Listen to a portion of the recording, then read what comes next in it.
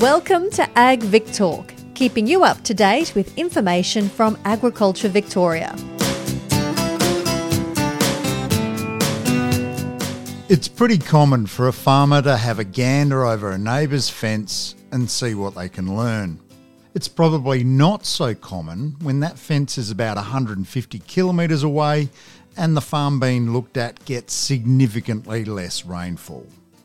G'day, I'm Drew Radford and this is the story of the Hunt family who farm near Bordertown in eastern South Australia. Before the science was settled and the tools were put in place to help predict the future climate of a location, the Hunts headed northeast to the Wimmera to see what they could learn from farmers working in warmer and drier conditions. It's a journey that paid off for the Hunts many times over. In this AgVic podcast series, we're going to find out how farmers are dealing with climate variability by visiting them on a virtual climate bus tour. Climb aboard, because today we're heading over the border to South Australia to meet Ben Hunt. We are 10k south of Bordertown in South Australia.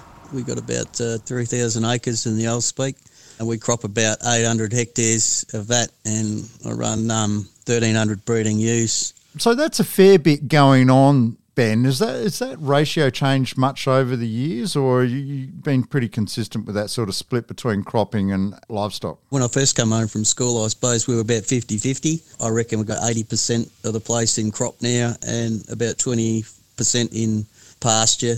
And we've learned a few tricks to extend out through the Grain and Graze program. And yeah, we've learned a few tricks on how to graze and crop at the same time. So yeah, we're sort of running probably 30% more sheep, I suppose, from the late 90s on about half as much dirt, I suppose.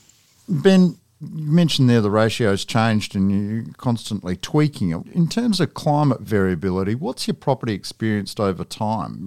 What's changed? I think it's probably the severity of the events that we get. Like we used to get a hot day in October, which would come through and blow the yield off your canola and your wheat, but now you'll get a week. So, back in the late 90s, you might be unfortunate to cop 2 days of 35 degrees in a row with a 50k an hour northerly wind. But that can sort of last 7 to 10 days. We've just sort of noticed that the springs have got tighter. We don't have those big laconic springs that sort of bring home the crops like they used to, and we've had to adapt to that. I think you either adapt to it or you go broke slowly, I suppose. Well, in terms of that adaptation, you mentioned you've been part of some cropping groups and you learnt some tips and tricks. What are some of the key things that you reckon you've done to adapt and deal with that? The big thing we learn up at Birdship, especially with those boys that are growing 3-tonne barley crops in 7 inches in real desert-like conditions, and they just, every scrap of water that hits the deck, you make sure it goes into that profile and you make sure it goes into next year's crop.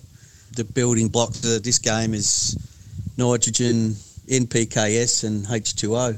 Yeah, you've got to make sure as much of that goes into your product as you can. And that's what we learnt. We got a lot more ruthlessly efficient. We started going up there in the 14-15 drought. We learned a fair bit about vetch fallow and summer spraying. And that's two of the things we brought home here. We don't have the sandy soils like they do up there, but we've got very heavy black soils and very heavy reds down here, which we can lock up water down there to make. And we were trying to grow 5 average crops in a rotation, so we decided to grow 4 belters and lock up the water in at least one of those years. And then that sort of blew out into our current system, so that's 5 years. It's a 7-year rotation, and that's 5 years of crop and 3 years pasture. We learnt how to go out of the cropping cycle by running inter-row sowing clover and barley, so we can graze that and set up the clover for the pasture phase and get a crop off it at the same time. And then we really tightened up the length of our pasture phase too, so we use a lot of crop competition ideas in the pasture phase. So we build up a lot of organic N and we build up a lot of organic matter in the soils over that 2-year pasture break. Then we go in pretty ruthlessly in the spring in that third year of pasture and set it all up for canola in the first year of the rotation. We go into our cropping phase with about 150, 200 kilos of nitrogen in the soil, and we've lifted our organic levels up from about 1.1 to sort of 1.6, 1.8, sometimes 2. So it sort of gives us a more robust, flexible soil, a lot more water holding capacity, and it really helps us bring home those crops even if the season does go against us. You described the soil differential from where you are compared to a lot of those guys up in Birchip. What's the rainfall differential? We're cropping between 350 and 450 most years, millimetres of rain, and those boys are on 7 inches. They're between 7 and 10. It's a big difference. It'd have to be 150, 200 mil difference every season. So, yeah. The science is out there where you can look at other areas in Australia and go, well, potentially our climate could be a bit more like what they're experiencing 100 k's north from here in 40 years' time or whatever. You guys kind of were early off the mark there and went and did that yourselves. What inspired you and your dad to do that? I just got sick of being smashed around in droughts and figured there was a better way. So, we just went out looking for people smarter than us and get off the home patch and, go out and start talking to people up in the Mallee. What do you think farmers need to start doing now to be prepared for a more variable climate? The big one for us was learning how to adapt to the changes in the climate, which have happened over the last 20 years. And I think if you're still successful in this game, you're still in front by adopting the technologies, doing your minimum tillage, getting your summer spraying right, setting up healthy soils. And I think healthy soils are the number one key to that. If you've got healthy, robust, fertile soils, you're still going to grow good crops. If you've got access to the new varieties to sort of deal with the conditions and you're across what varieties do well in your conditions, we're out yielding by about 50% what we were doing when I first came home in the late 90s by 50%.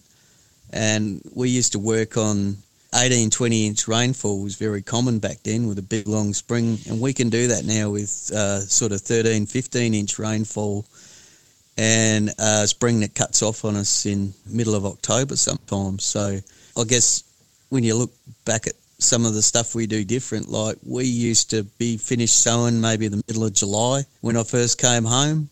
Now we're worried if we're still going in June. Our sowing windows moved about 6 weeks forward. I think we're a lot more aware of the risks associated with early sowing and time of sowing. Shout out to James Hunt. He used to present at Birchip a fair bit. He'd talk extensively about how you've got to work out when you want your crop flowering. We're talking about wheat specifically there. When that frost risk minimises and when that heat minimises as well. And so you sort of set your sowing date to fall in that least amount of risk in those windows there. So, yeah, that's the type of information we've used and how we've adapted to the new norm, I suppose you could call it. Because if you're still doing it like we were back in the 80s, honestly, you'd still get a crop, but it wouldn't be as good as what we're doing now. The approach of the Hunt family to compare their farm with a warmer and drier location was arguably ahead of its time. Today, it can be done via software. The term used for this is climate analogues, and the person we're off to visit to find out more about them and how they can be used is climate specialist with Agriculture Victoria, Graham Anderson. Essentially, it is about analogy. So we hear a lot about the climate change projections, which are done about as future climates become warmer and climate zones sort of shift across Australia. And I guess one thing of trying to work out when a farmer hears that, the future might be 1, 2 or 3 degrees warmer than it is today. 1 degree warmer doesn't sound much for most farmers, but if you look at a place that's 1 degree warmer for every day of the year, for most farmers in Victoria, you'd have to travel 100 kilometres to your north to find somewhere that's currently farming where it's currently 1 degree warmer. And so there's sort of like a gradation of climate zones. So that analogy is that, well, if you want to get a sense of what it's like to farm in a place that's 1 degree warmer, then there's people already farming in places that are 1 degree warmer. So what are they doing? So that's where the climate analog or climate analogy comes from.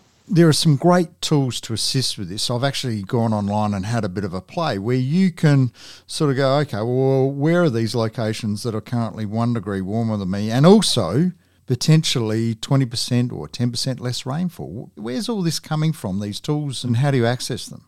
The CSIRO and the Bureau of Meteorology have done some great work, and there, I guess the climate change in Australia, if you plug that into a search engine on the website, you'll get the sort of national climate projections, and in amongst that there's some useful tools, and one of them is the Analog Explorer tool, where anyone can go and just look at your location and then plug in a few bits in the tool, and it'll give you some other sort of regions which are currently experiencing climates that might be 1, 2 or 3 degrees warmer in future. So how can farmers use this to help them with their business planning? One of the key things is that there's a large range of climate zones across Australia, and there are successful farm businesses that operate in all climates. So climate doesn't determine whether you're having a successful time in agriculture, but what's really important is that there are different things and different systems that farms set up to sort of manage with their climate and how their seasons flux and wane. So Victoria, as you head further north, it gets warmer and drier. And I think farmers sort of always done this a bit. Like, farmers learn a lot from what's going on in other regions and how successful farmers make it work. And as we sort of talk about looking at how do farmers have to consider climate change, we know that as you head north, it gets a bit warmer, it gets a bit drier on average. You know, there's a bigger summer to deal with.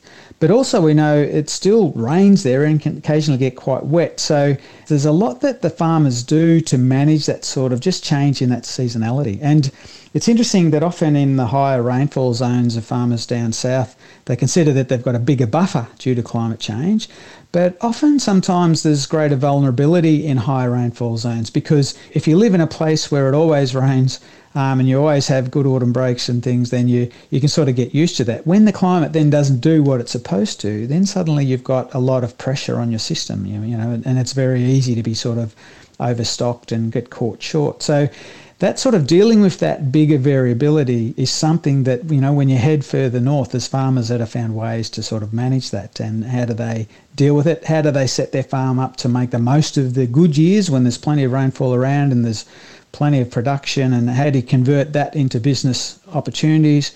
But also then when you're having tougher seasons, what do they do that actually helps manage and get through those drier times? Graham, you spent the bulk of your career speaking to farmers along the way. What are they telling you about how they view climate analogues? That's probably one of the important things about just sort of seeing how others set up their farms. I know some farmers have sort of said, you know, when they talk to discussion groups that are further north, they're still in the same business of trying to grow good crops or grow good pastures and good milk production, but the seasonality of how they do it is a bit different. You know? So there might be farmers further north are dealing with a bigger summer, a bit of a compressed sort of winter growing season. So they're doing different things to try and maximise how they make the most of that sort of winter, spring and production, and then get through what can be a bit of a longer summer, or what happens if you have a later autumn break. And so it's sort of maximising how do you make the most of things when the conditions are right. And what we've sort of seen, whenever farmers hang around together, they're always interested in looking at how do you make that work. And so what sort of feed or fodder system or water infrastructure system, or do you know, the balance of livestock and what you have as core breeding flock versus trade. All of those sort of things are you see in other farm systems that people are doing, which enables them to deal with that sort of boom and bust cycle of increasing seasonal variability.